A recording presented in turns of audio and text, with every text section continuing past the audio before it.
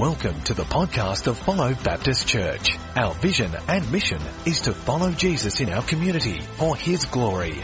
We hope and pray that you are blessed, challenged and inspired by this message.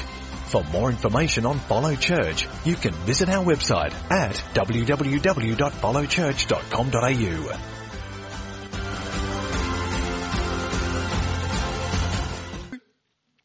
If you don't have your Bibles, there's one at the end of the aisle there, so you can read along on that one. And if you don't own a Bible, you can actually keep that Bible and take it home with you. We started a series last week, obviously doing Nehemiah chapter 1, and today we're up to chapter 2, and Dave's going to preach for us today. And so let's start at verse 1 of chapter 2. In the month of Nisan, in the 20th year of King Artaxerxes, when wine was brought to him, I took the wine and I gave it to the king. I had not been sad in his presence before. So the king asked me, "Why does your face look so sad when you are not ill? This can be nothing but sadness of heart." I was very much afraid, but I said to the king, "May the king live forever. Why should my face not look sad when the city where my fathers are buried lies in ruins and its gates have been destroyed by fire?" The king said to me, "What is it that you want?" Then I prayed to the God of heaven, and I answered the king, "If it pleases the king, and if your servant has found favor in his sight, let him send me to the city in Judah where my fathers are buried so that I can rebuild it." Then the king, with the queen sitting beside him, asked me, "How long will your journey take, and when will you get back?" It pleased the king to send me, so I set a time. I also said to him, "If it pleases the king, may I have letters to the governors of Trans-Euphrates, so that they will provide me safe conduct until I arrive in Judah? And may I have a letter to Asaph, keeper of the king's forests, so he will give me the timber to make beams for the gates of the citadel by the temple, and for the city wall, and for the residence I will occupy." And because the gracious hand of my God was upon me, the king granted my requests. So I went to the governors of Trans-Euphrates and gave them the king's letters. The king had also sent army officers and cavalry with me. When Sanballat and the Horonite and Tobiah the Ammonite official heard about this, they were very much disturbed that someone had come to promote the welfare of the Israelites. I went to Jerusalem, and after staying there 3 days, I set out during the night with a few men. I had not told anyone what my God had put in my heart to do in Jerusalem. There were no mounts with me except the one I was riding on. By night I went out through the valley gate towards the Jackal Well and the Dung Gate, examining the walls of Jerusalem which had been broken down, and its gates which had been destroyed by fire. Then I moved on towards the Fountain Gate, that's a different one, and the King's Pool, but there was not enough room for my mount to get through. So I went up the valley by night, examining the wall. Finally, I turned back and re-entered through the valley gate. The officials did not know where I'd gone or what I was doing, because as yet I had said nothing to the Jews or the priests or the nobles or officials or any others who would be doing the work. Then I said to them, "You see the trouble we're in. Jerusalem lies in ruins and its gates have been burned with fire. Come, let us rebuild the wall of Jerusalem, and we will no longer be in disgrace." I also told them about the gracious hand of my God upon me and what the king had said to me. They replied, "Let us start rebuilding." So they began this good work. But when Sanballat the Horonite, Tobiah the Ammonite official, and Geshem the Arab heard about it, they mocked and ridiculed us. "What is this you are doing?" they asked. "Are you rebelling against the king?" I answered them by saying, "The God of heaven will give us success. We, his servants, will start rebuilding, but as for you, you have no share in Jerusalem or any claim or historic right to it." This is God's word. How's that? The power of the mute button. Well, good morning again. It's great to be here.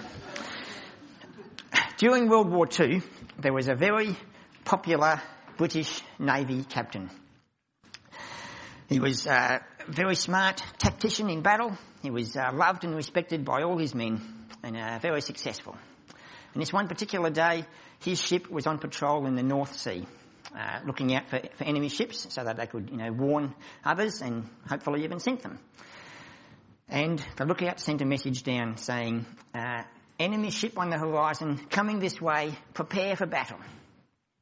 So the captain issued a few quick instructions to get his crew ready, and then he turned to his first mate and he said to the mate, "Go and bring me my red shirt." Now the mate was confused. He thought, really?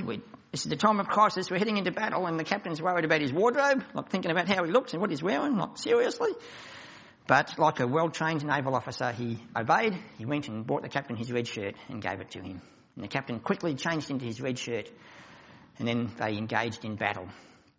It was a long battle, lots of gunfire, a few casualties, damage to both ships, but eventually they triumphed. They prevailed and they sank the enemy ship. And as they sailed away, there's always the feeling of relief afterwards when you've won a battle and people are, repairing the damage and tending to the wounded and getting life back to normal. And the first mate, he complimented the captain on his tactics and on his conduct through the battle. But he did say, "Look, sir, I do have one question, if you don't mind.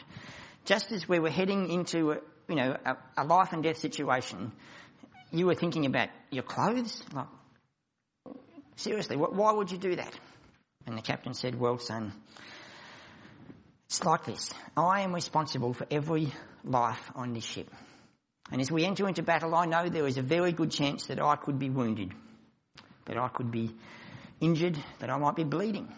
And I don't want my men to see me bleeding and be distracted or dismayed in any way.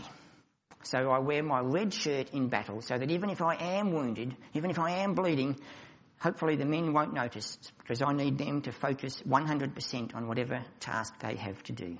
I don't want to be, a distraction, a disappointment to them in any way." And the first mate said, "Okay, well, thank you, I understand." Well, a few minutes later, they got another message from the lookout. The lookout said there were 5 enemy ships on the way. Repeat, 5 enemy ships on the horizon, all coming this way. Prepare for battle. So the captain issued a few quick instructions to his men to get them ready, and he turned to the first mate and he said, "Mate, bring me my brown pants."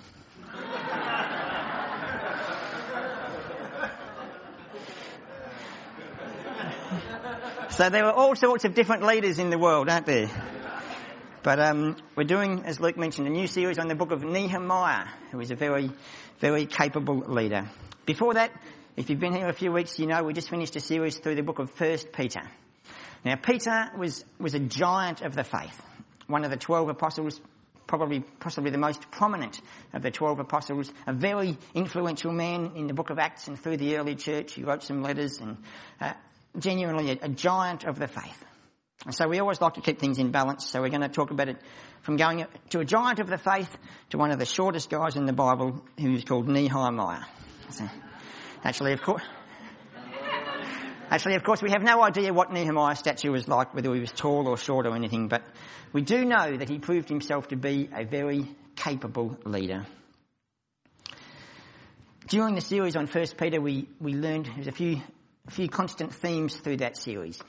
Fixing our eyes on what God has in store for us, and also staying faithful to God despite opposition, despite persecution. And in Nehemiah we see a very practical example of the principles that we learned about in 1 Peter. Nehemiah was putting them into practice. So there's a lot of things we can learn from the life of Nehemiah. And verse 1 reminds us again, verse 1 of chapter 2 reminds us again that Nehemiah had a position of prominence, an influential place. He was the cupbearer to the king. Now this doesn't happen by fluke. Clearly God had placed one of his people in this position at this time for a specific purpose. The fact that Nehemiah had this job shows us that he was a hard worker. Ancient kings were not known for their tolerance. So if there was any tardiness or insubordination or slackness or laziness, well, Nehemiah, he wouldn't have only been out of a job, he probably would have, been out of a life. But the fact that Nehemiah still had this job shows he was dedicated, committed, faithful, hard-working, genuine kind of guy. In the Bible we see other examples of God putting his people in positions of influence at just the right time in history. If you've read the book of Esther in the Bible, you'll know. If you haven't, I encourage you to, because it's a fabulous story, or watch the movie One Night with the King. But Esther, although the king may have chosen her for her beauty and for her looks, but God had clearly designed for her to be in that place at that time, and her courage and her bravery saved her people. We see Daniel, who became the king's most trusted advisor. Again, a hard-working, diligent man of utmost integrity, utmost faithfulness to his God and to his king. A loyal man. And we see the story of Joseph. Joseph, who was sold into slavery by his brothers, and yet he kept his faith in God. And then, although he worked hard and did everything right for his master, then he was accused of something he didn't do and was thrown into prison. And he still stayed faithful to God and kept his integrity. And then as circumstances evolved, he eventually became the second most important man in the whole land of Egypt after Pharaoh himself. And all of these people were godly, committed people who kept their faith through all sorts of circumstances. So the lesson for us, wherever we are in life right now, whatever your job, whatever your task, whatever your role, wherever God has placed you, do your best. Be diligent at it. You never know whether God has placed you in that place at this specific time for a specific purpose. Maybe not on the same grand scale as Esther saving a whole race of people, but you never know who you might influence in the places where you are in life. So do your best. Maybe God is preparing you for something else in the future. Colossians 3 tells us, whatever you do, work at it with all your heart as working for the Lord, not for men. So Nehemiah must have been a hard worker. He had earned the king's trust, and in some ways maybe even earned the king's friendship. Last week, Pastor Luke described Nehemiah as being a man of prayer, a man of faith, and a man of vision. And we see all of those qualities on display again in chapter 2 and right throughout the book. So at the start here we see Nehemiah, he's on duty before the king, but he looks sad. Now this wouldn't have been normal practice. The king had far more bigger issues on his mind than whether one of his servants was having a bad day. So generally you would have just sucked it up, smiled, did what the king required of you. But Nehemiah, it takes a bit of courage here. Nehemiah allows himself to look sad in front of the king. This is not the day after chapter 1. This is a bit of time has passed. Nehemiah has been at home, he's been praying, he's been fasting, he's been seeking out God. What do you want me to do? He's got a plan in mind. And now he allows himself to, with fear and trembling, because this may not end well, but he allows himself to look sad in front of the king. And sure enough, the king says, "What's up?" Just like the horse that walked into the bar, why the long face? And the king says, "Tell me, what's the trouble? This must be sadness of heart." And Nehemiah explains to him the problem. And the king says, "What do you want me to do?" And again, we see a crucial thing here. Nehemiah, his first response again is to pray. He's already spent time at home praying and thinking about this and preparing, and he knows exactly where he wants to go. But as the crucial moment comes, again, Nehemiah just pauses for one of those quick prayers like, "Lord, just guide my words, help this to go well." And then he outlines his plan for the king. He's already thought it through. It's well planned. He explains his vision for the king. Now, if you've ever been involved in church leadership, you'll know there are different sorts of leaders. There are the visionaries and there are the conservatives. Now, the visionaries, they sort of like, well, this is what God's laid on my heart, so let's just get on and do it. Never mind the planning and the detail. Walk by faith, not by sight. Gung-ho, we're doing it. Get out of the way because this is going to happen. Occasionally, just occasionally, that works. The story of David and Goliath.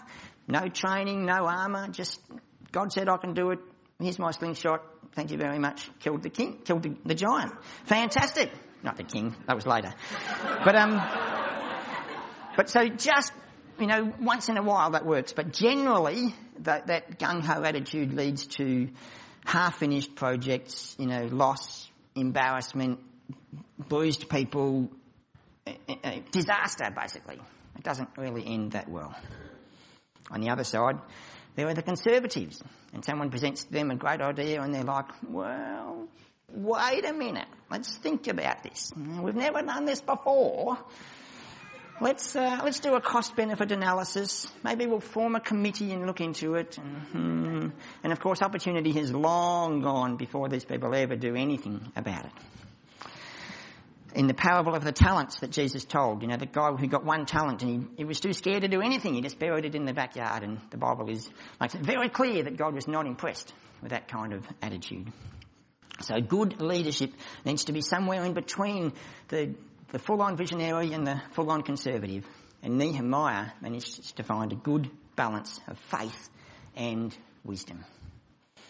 So Nehemiah had a plan. He'd already thought through all the obstacles. He'd thought about how to overcome them. He had done his research. He had counted the cost. He wasn't hasty, but he certainly got on with the job. Once God gave him the vision for what needed to be done, he went to work.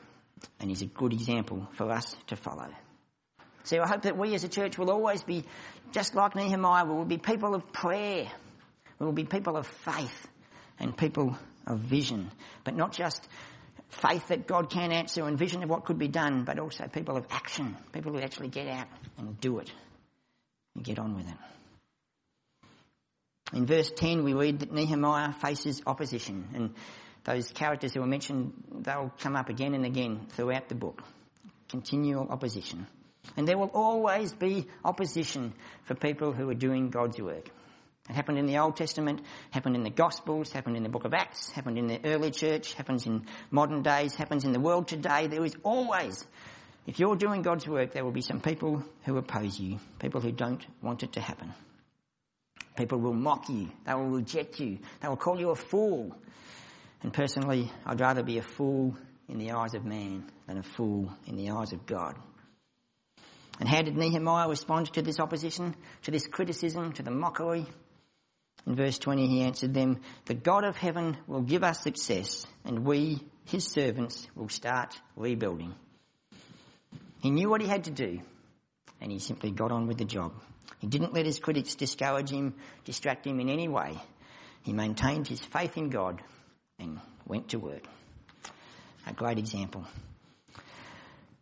Another aspect of Nehemiah's wisdom and his leadership is evident to us in verse 17.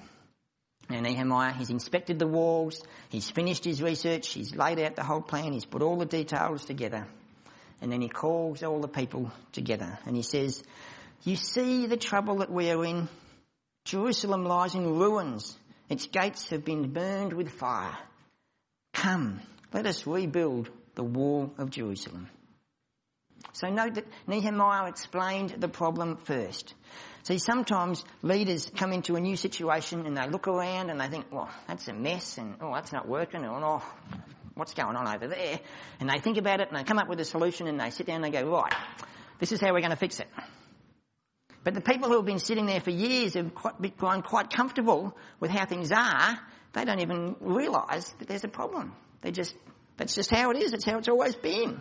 And when you suddenly come up with this solution, this is how we're going to fix it, they sort of, there's resistance, and you put their back up.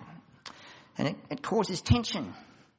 So Nehemiah, first of all, he lays out the problem. He sits them down and he points out, he says, look, the walls have fallen down. This is bad. This is disgraceful. This is not good enough. He points out the problem. But then he invites them to help him with the solution. He says, come, let us rebuild the wall. He doesn't say, I am going to rebuild this wall, whether you guys like it or not. No, he's already got God on his side. God's given him the vision. He's got the king's approval. And now he gathers the people and gets them all on side as well. Clever, smart leadership. Takes the people on the journey with him. And so leading into verse 18 where it says, so they began this good work. So God's work is always good, whatever it is. In his case, it was building a wall. It may be different in your case. And in the case of Nehemiah, although his specific task was to rebuild the wall, we also see great fruit of that, great byproducts of that later in the book. So Nehemiah was a man of faith. He believed in what God could do. He was a man of vision. He saw what needed to be done, and he inspired and encouraged and motivated other people to join in and help him. But he was also a man of action. In the New Testament, the book of James tells us that faith without deeds is dead. In other words, just having faith but with no action, it's pointless, worthless, useless. But Nehemiah was a man of action. He put his faith into action and got things done. There's also a few other observations from this chapter that I'd like to make just about the importance of building the wall. So the Bible tells us that God's people should be set apart. Remember the title of our series on 1 Peter was Aliens, because God's people, followers of Jesus, we are aliens. We are set apart. We are different from the world around us. And our lives, the fact that we are God's people, should be easily recognisable by the way we live our lives. We should be easily distinguished and set apart. In Nehemiah's time, the distinction between God's people and everyone else had been blurred. And sometimes it happens today. In that case, it was because a wall had fallen down. But in our case, sometimes it's because our lives become indistinguishable from the rest of the world around us. What is it that sets us apart as God's people? I heard a question once. Someone said, if somebody accused you of being a Christian, of being a follower of Jesus, would there be enough evidence to convict? Now, of course, for most of us, we'd plead guilty, say, yep, I am, and, I'll happily be convicted. But really, our lives should be so different that it's obvious. People wouldn't even have to ask the question. It would leave no doubt at all. Now, it is important to note we don't want to be separate from the world. We don't want to isolate ourselves from the world, but we do want to be different from the world. A few weeks ago, I was walking in Berwick, this road that I've walked on many times, and there's a building there, nice looking building, but the gates are always locked, and I'd never seen anyone come in or go out. And I used to wonder what this building was. And then one Saturday morning, just a few weeks ago, I was walking along and the gates were open and there was cars going into the car park. And I thought, And there was a young guy standing at the gates, and every car that came in, he'd sort of make eye contact with the driver and they'd go in, and I assumed he was checking tickets or something. And as I walked past, I said to him, what is this building? Is this a convention centre or something? And he said, no, this is a church. And I said, great, good on you. What denomination are you? And he said, we're something or other, Plymouth Brethren Assembly. And I said, fantastic, I go to a Baptist church. And he said, that's nice. And I said, well, have a good morning, praise the Lord. And he said, thanks, mate. And I walked on. 20 minutes later, I was walking back along the same road and the gates were locked again. Car park's half full, people in there, and the gates are locked. And I thought, how sad is that? That they believe they've got the truth, they've got the hope of the world, the hope of salvation, and yet they're just keeping it all to themselves and locking the world out. This is for us, not for anyone else. And I thought, how sad. Jesus has called us to be a light to the world. So we don't want to isolate and separate ourselves from the world, but we do need to be different from the world. Be in the world, but not of the world, not like the world. We need to be a light to the world. So this wall was not just about architecture. It was symbolic of God's hedge of protection. And as we will see in the next few weeks, the wall made a difference as it was built. People began to demonstrate God's godly behaviour. They look after the poor in chapter 5. They publicly confess their sins in chapter 9. They publicly commit themselves to following God's commandments in chapter 10. See, once again, God's people were blessed to be a blessing to others. And we as a church are blessed, and we want to be a blessing to the community around us. We may not be residents of Jerusalem, obviously, unless you're a visitor, in which case welcome along. But we are all a part of the kingdom of God that Jesus talks about so much in the Gospels. And so our motivations, our goals, our desires, our purpose, what drives us in life is different from what drives other people in the world. We might live in the same suburbs, eat the same food, wear similar clothes, but we should be set apart, we should be noticeably different, we should be easily distinguished by our behaviour. Now let's be honest, different is not always popular, different is not always easy. In fact, different often invites opposition, resentment, criticism mockery, even hatred.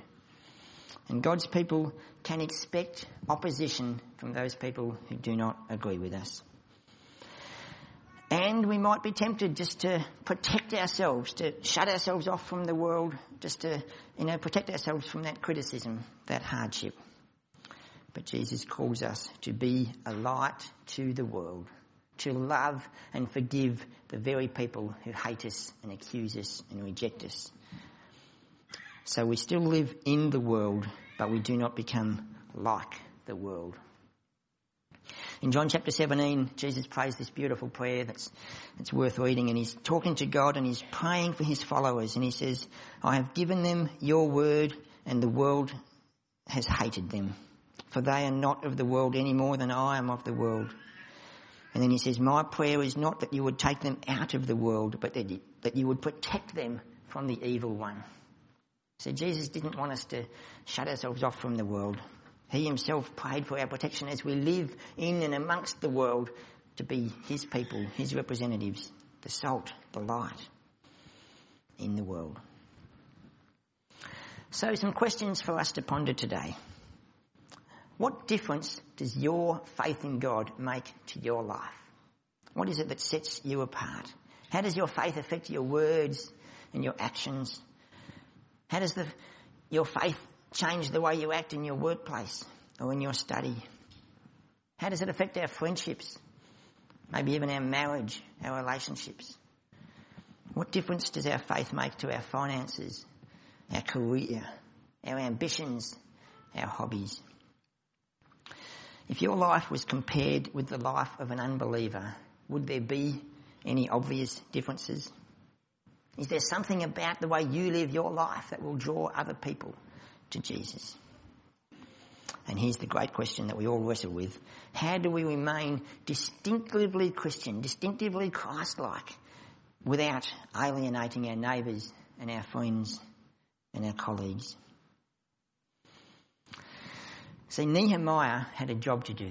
His job was to rebuild the wall around Jerusalem.